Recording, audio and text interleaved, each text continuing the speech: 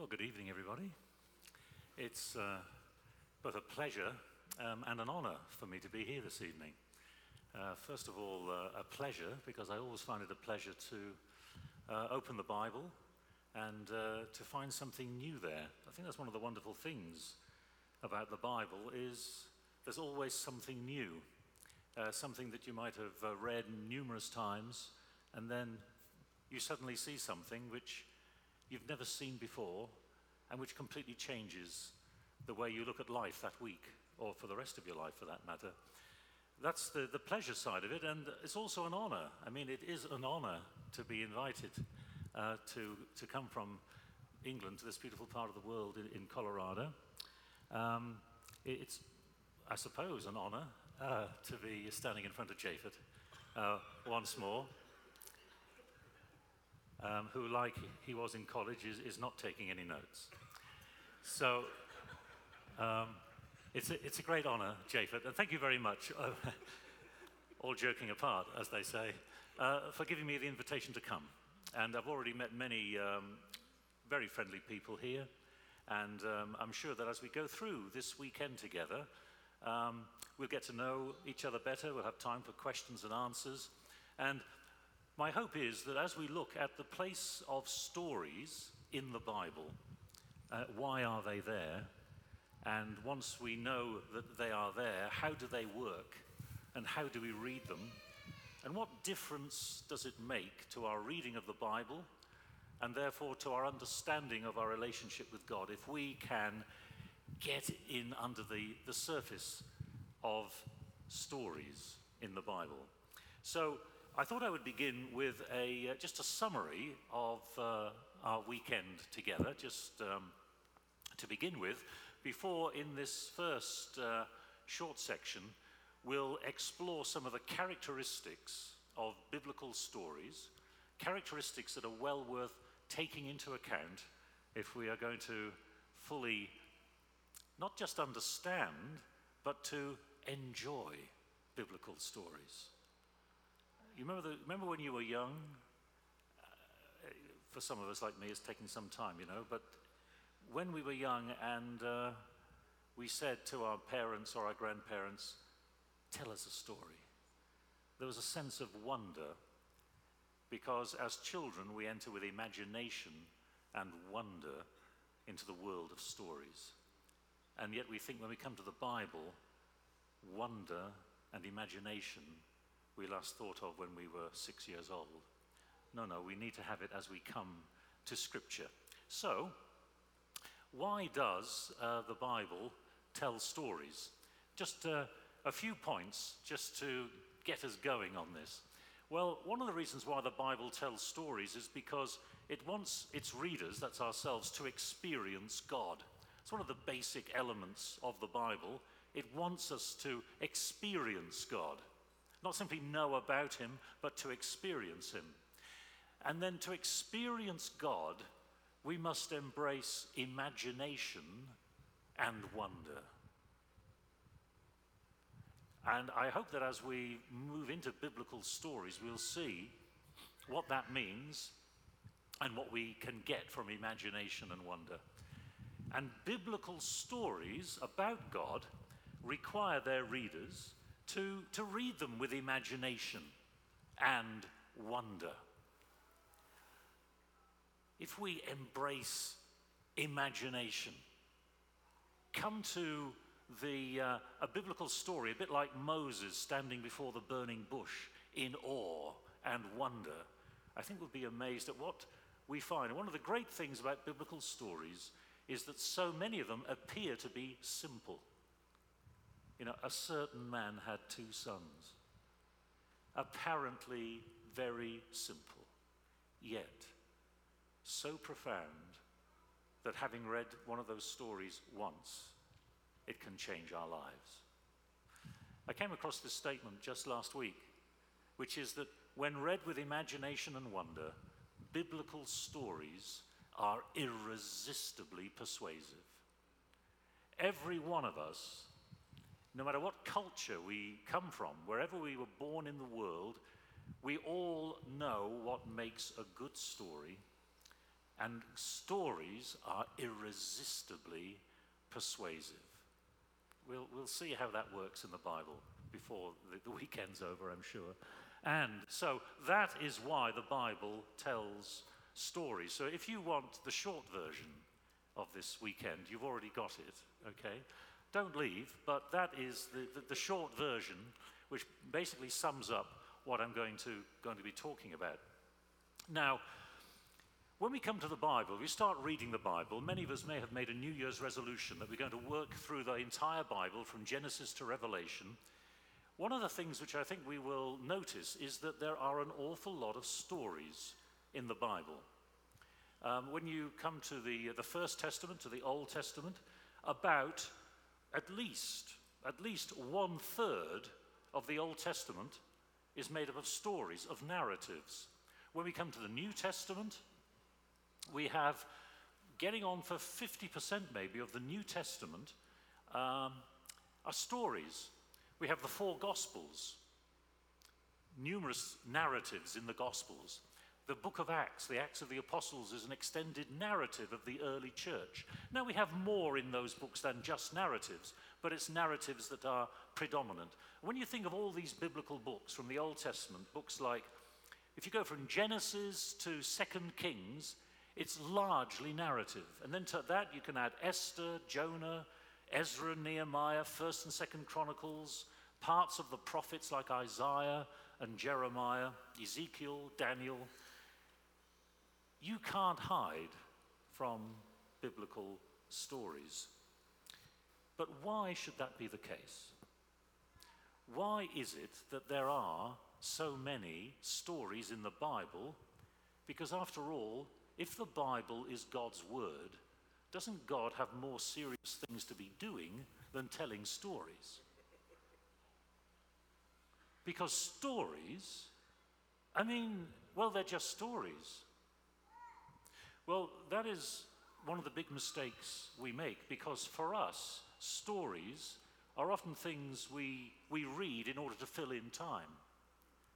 Sitting in the waiting room for the dentist to take our mind off the drill, read a story. Sit on the beach on a summer holiday, reading a story to while away time. Because in our culture and in our time, stories, they have been devalued. But the reason why the Bible is full of stories is that they are the product of the Hebrew Jewish mind. And the Hebrews, the Jews, the Israelites knew the irresistible, persuasive power of stories. So, if you were walking down the street here in Boulder, I'm told you're a fairly, open community in this part of the world. You're walking down the street in Boulder, somebody might tap you on the shoulder and say, "Excuse me, but look, could you tell me, what is the meaning of life?" Somebody might do that. Well, I suspect that if you're going to answer that question, you would think for a moment, and you would give a kind of a logical argument, some kind of philosophical or semi-philosophical argument. You say, well, I think if you were to take into account this, and if you look at the world and take all of that into account, you bring all of these together, I think you would agree with me, wouldn't you, that the meaning of life is, well, whatever the meaning of life that you have. But if you were walking down the street in ancient Jerusalem, and you stopped somebody on the street in ancient Jerusalem, and you said to them, "Excuse me, my good woman, but what is the meaning of life?" She would reply, "Let me tell you a story." Because stories, to the Jewish Hebrew mind, are the means by which we explore the largest questions in life. One of the reasons for that is that once you've heard an irresistibly persuasive story, you will never forget it. You will never forget it. So let me give you an example of what I mean. I just recently retired from a Department of Theology, and theologians have an interest in making things complicated. professional interest in making them complicated. So if we look at something as basic as salvation,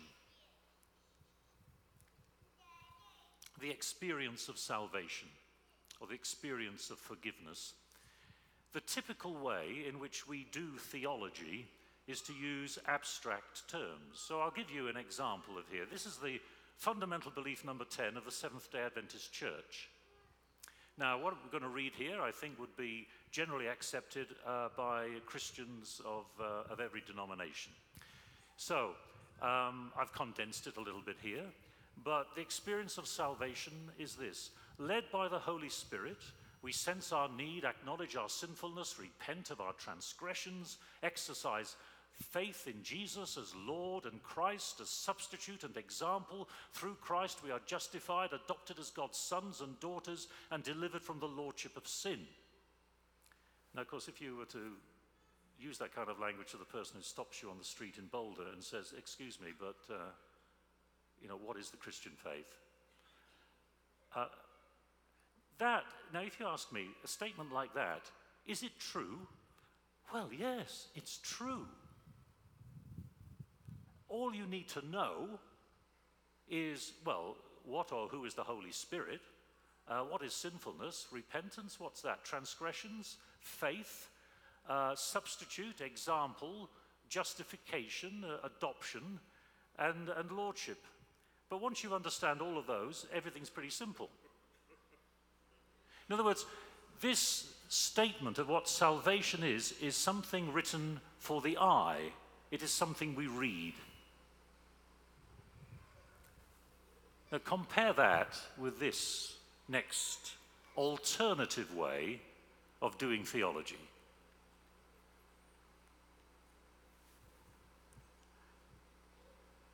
And Jesus said, there was a certain man who had 2 sons. And I think most of you know what the rest of that story is. The younger son said to his father, give me my part of the estate. He went off and wasted it in a far country. He came to his senses. He came back to his father. When his father saw him at a distance, do you remember what his father did? What did he do? He ran. He ran, threw his arms around his son, kissed him. Even though in the ancient world it was considered demeaning for old men to run, you show your dignity by walking. But this old man ran because he didn't care what the neighbors thought. It seems to me that gets to the heart of what it means to experience salvation and forgiveness better than many committees of theologians. And that's why the Bible is full of stories. And that's why, if I were to put the screen blank, most of you would be able to complete the story on the right and not have a clue about how to reform the statement on the left. Well, the majority. I'm not going to offend those of you who would be able to do both. Now, how do biblical stories actually work? That's part of the task that I'd like us to work on this weekend. How do biblical stories work, and what should we keep an eye out for? Because biblical stories don't work like modern Western stories that we are used to.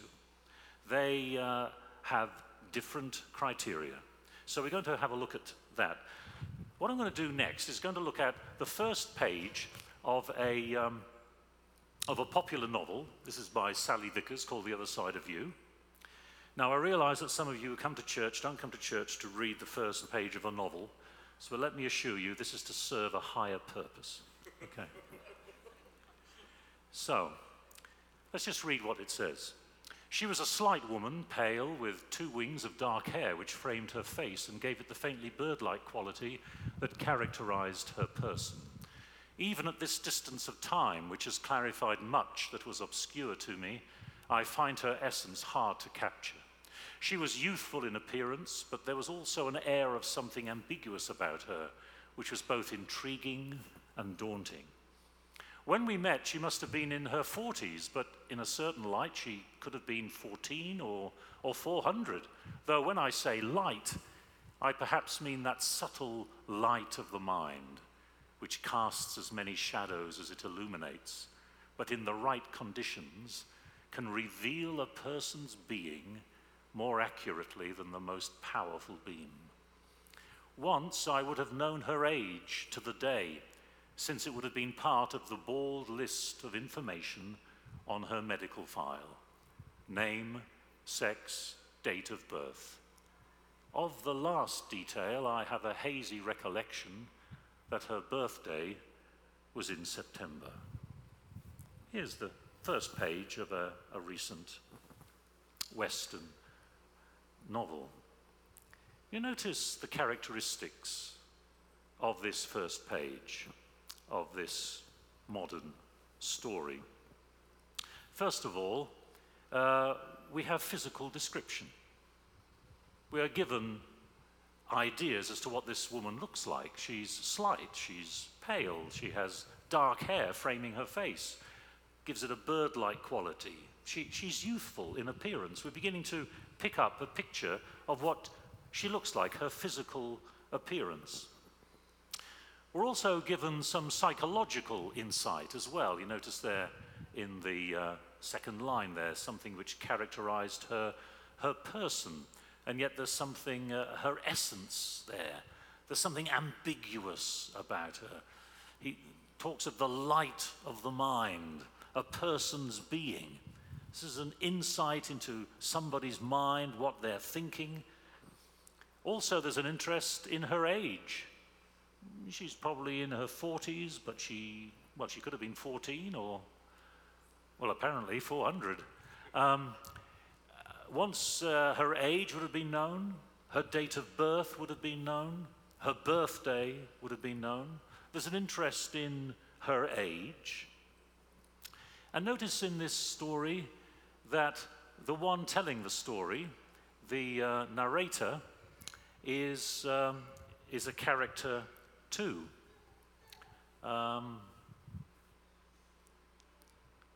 Yes, you notice there on the third line, it talks about me and I, beginning of the second paragraph there, when we met, and so on. The narrator is also a character in this story. Me, we, I. Now, when we read a story and we find those characteristics like that, those sorts of characteristics, we're not surprised, because modern stories are full of those sorts of details. But by comparison, let's compare this with a biblical story, an Old Testament story from Genesis chapter 22. I'm going to read it first, and it's one of those slides where I've had to cram a little bit in, but you can never get too much of the Word of God, right? So let's just read it first of all to remind ourselves, and then we'll look at the characteristics. After these things, God tested Abraham, and he said to him, Abraham, and he said, Here I am. He said, Take your son, your only son Isaac, whom you love, and go to the land of Moriah, and offer him there as a burnt offering on one of the mountains that I shall show you. So Abram rose early in the morning, saddled his donkey, and took 2 of his young men with him, and his son Isaac. He cut the wood for the burnt offering and set out and went to the place in the distance that God had shown him. On the third day, Abraham looked up and saw the place far away. Then Abraham said to his young men, Stay here with the donkey. The boy and I will go over there, we will worship, and then we will come back to you. Abraham took the wood of the burnt offering and laid it on his son Isaac, and he himself carried the fire and the knife. So the 2 of them walked on together. Isaac said to his father Abraham, Father? And he said, Here I am, my son. He said, The fire and the wood are here, but where is the lamb for a burnt offering? Abraham said, God himself will provide the lamb for a burnt offering, my son. So the two of them walked on together. And when they came to the place that God had shown him, Abram built an altar there and laid the wood in order. He bound his son Isaac and laid him on the altar on top of the wood. And then Abraham reached out his hand and took the knife to kill his son. But the angel of the Lord called to him from heaven and said, Abraham, Abraham. And he said, Here I am. He said, Do not lay your hand on the boy or do anything to him, for now I know that you fear God, since you've not withheld your son, your only son, from me. Now in this story, you'll notice that at the very beginning, the narrator provides some minimal information. On that first line, the narrator tells us that God tested Abraham. So what we're reading is a test. But in comparison to what we read before, you notice there is no physical description of anybody in this story. For example, Abraham. How tall is Abraham? How short? Color of his hair? The intensity of his eyes? Does he stand erect? Is he stooped? Is he, handsome or as ugly as sin? We don't have a clue because the story doesn't tell us. What does Isaac look like? What's the comparative height as we see the father and son? Father taller than the son taller than the father?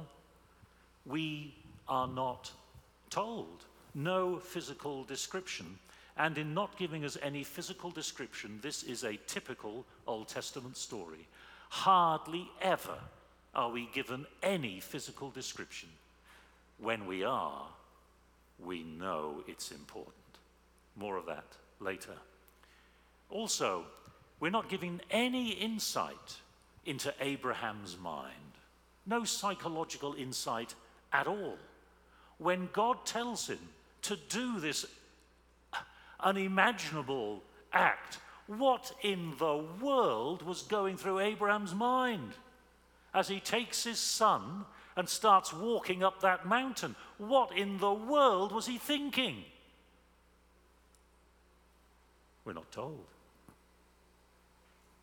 So, how is the significance of this story conveyed then? We're not told what people look like, we're not told what they're thinking. How is it conveyed? Well, it's conveyed indirectly.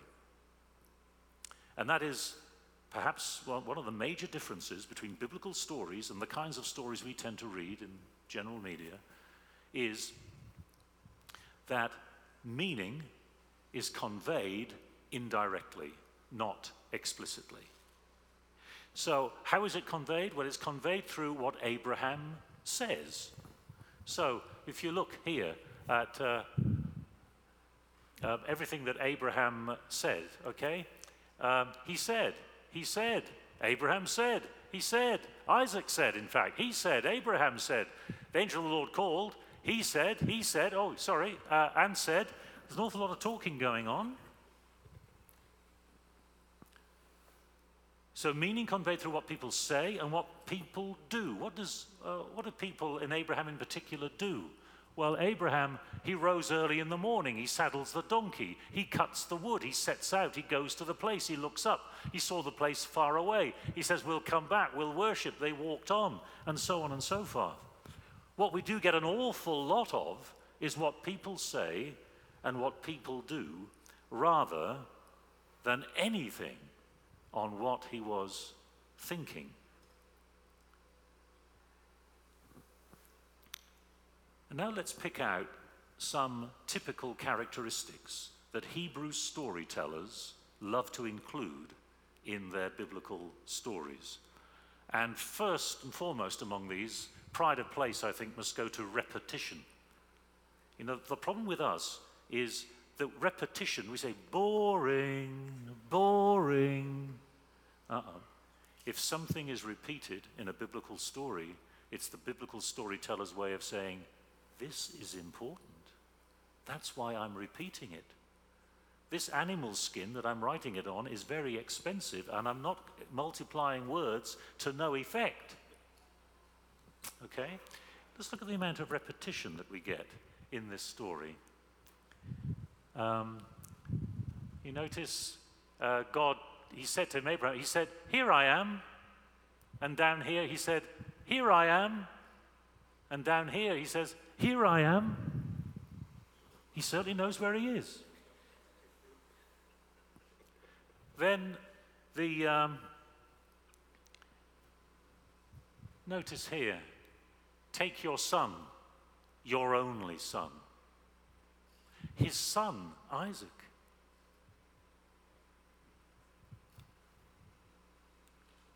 My son, up here, his son. His son. Your son, your only son. I think I missed out another son there as well. And to our Western minds, we're saying, come on, we already know he's his son. Get on with the story. But why do you think a biblical storyteller wants to keep emphasizing your son, your son, your son, your only son, Isaac? The repetition gives us a clue as to what the heart and motivation of this story is. And here also, so the two of them walked on together. Who? Abraham and who? Abraham and his son. So the two of them walked on together. Can you see them in your mind's eye? Can you see the two of them walking on together to that mountain? No insight into what's going through their minds, but through repetition and other devices, we get an insight into what's going on in this story.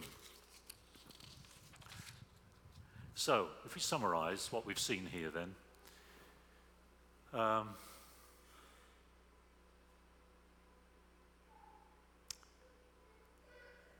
yes, if we summarize it, what we find then is that the narrator, the biblical narrator, gives minimal explicit insight.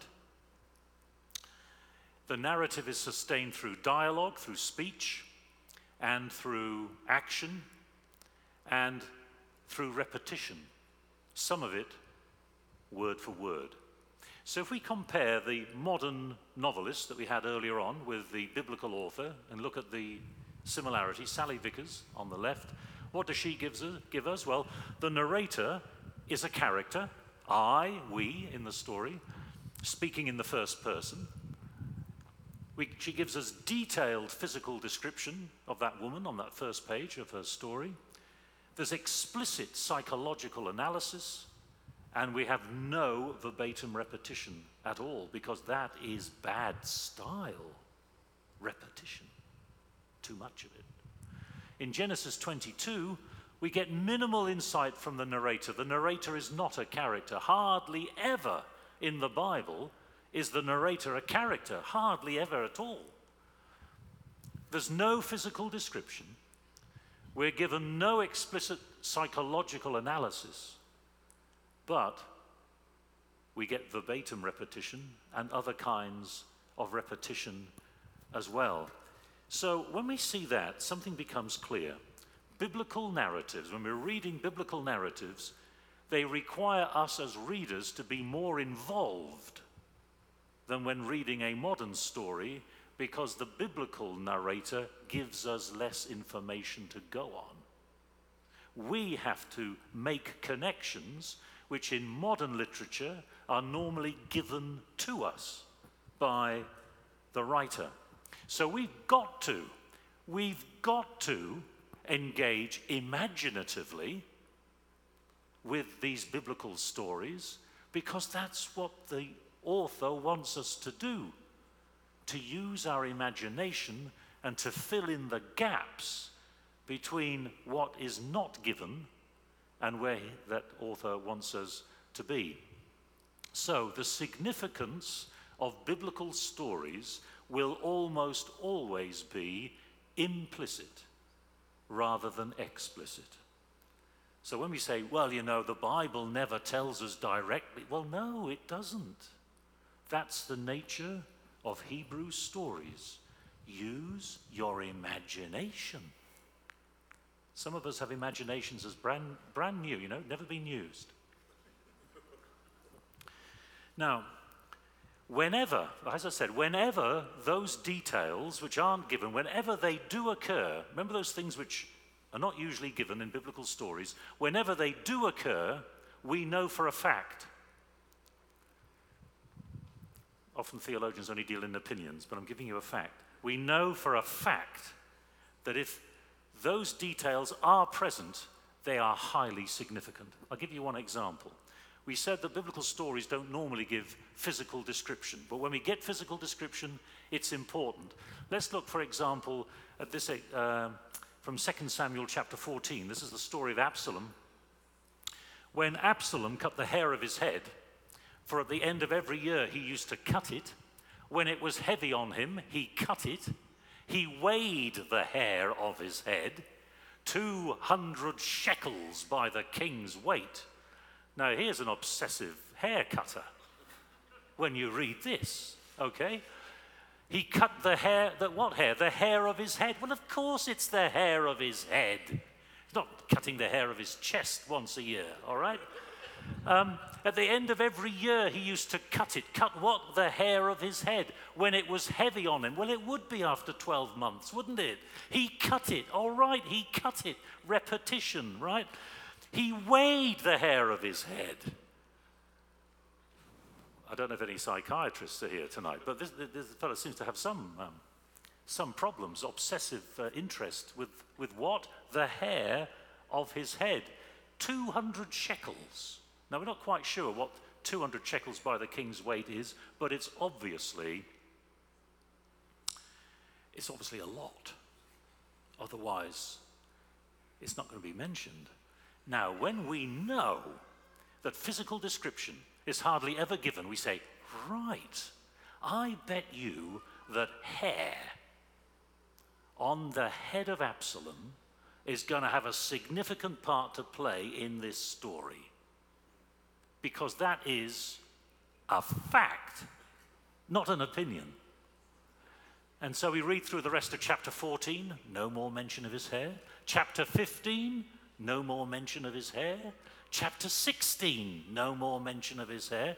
Chapter 17, his hair isn't mentioned. We begin to think, I wonder whether that fellow from England was wrong, you know, because his hair, but chapter 18, we read, Absalom was riding on his mule, and the mule went under the thick branches of a great oak. His head caught fast in the oak. Now, you observant readers of this story, why do you think Absalom's head got caught in that tree? Why? His hair! His hair! He's riding at full steam on his mule through the forest. He's got 200 shekels worth of hair,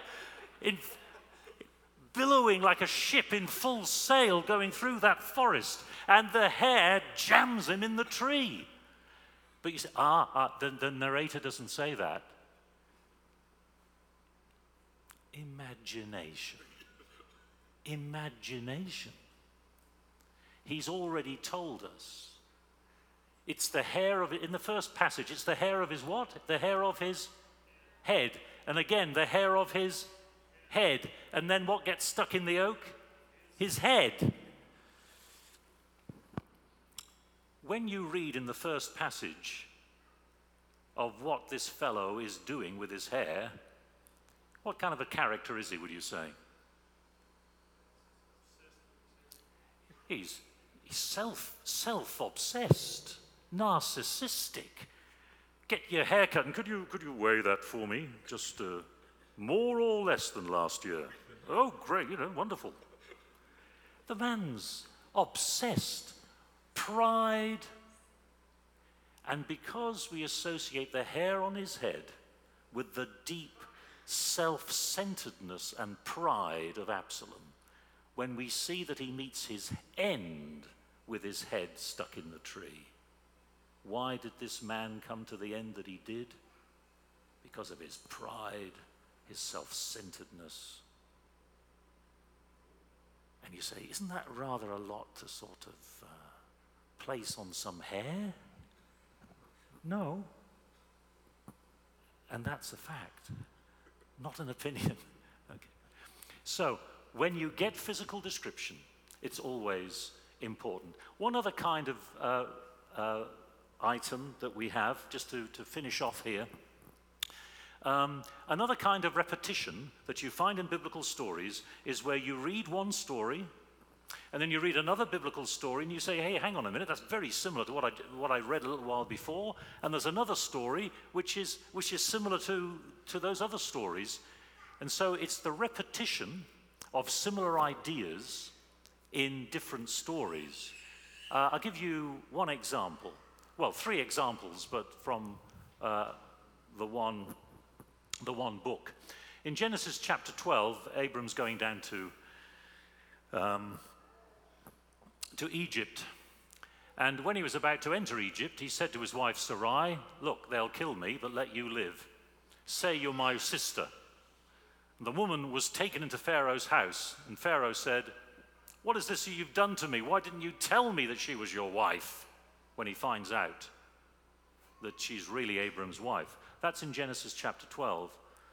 Genesis 20, while residing in Gerar as an alien, Abram said of his wife Sarah, guess what he said? She's my sister.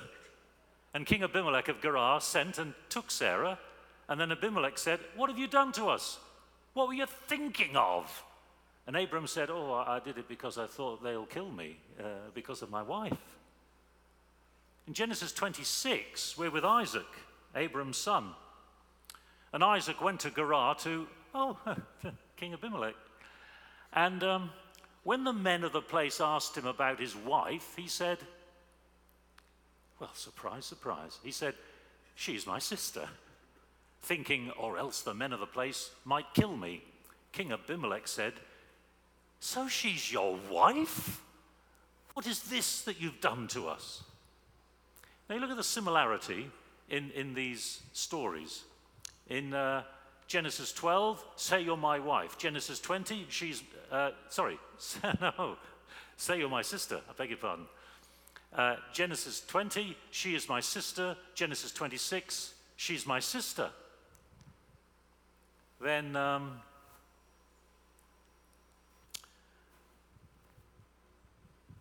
in chapter 12, the woman was taken into Pharaoh's house. Chapter 20, the woman was taken into King Abimelech's house. She saved that in chapter 26.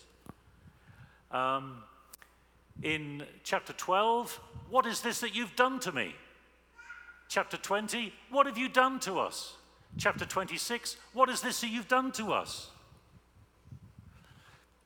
And also, of course, chapter 12, they'll kill me, but let you live. In chapter 20, they'll kill me because of my wife. In chapter 26, thinking or else the men of the place might kill me. So,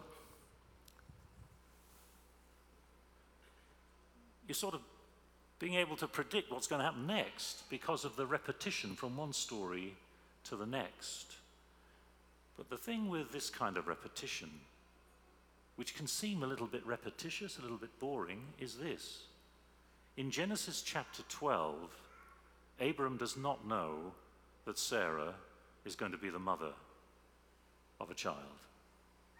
And he passes her off because, well, she's not much use to him.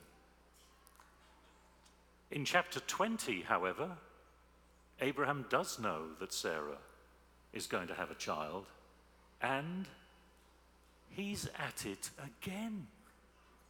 Again, even though he knows she's going to be the child. She's going to be the mother of a child. And Isaac is so much in awe of his father, Abraham, he can't stop himself from doing exactly the same thing. So when we're reading these stories have to be read together, yes, but at what point and at what stage are these stories which are repeated what is the significance at the point in which they're told? So, we've looked at just a few characteristics. We're going to look at more during the weekend, but I hope I've shown enough for you to see that to understand biblical stories, we need to use our imagination, because biblical narratives often withhold information that we normally get when we're reading modern stories. And sometimes they'll simply repeat this and repeat that and say, hey, what do you think about it? Because I'm not going to tell you. Use your imagination. So we constantly have to be asking this. Why does he say that? Why does she do the other? And what is the significance of that repetition? Simple questions, but I promise you that when you ask those questions of biblical stories, they come alive.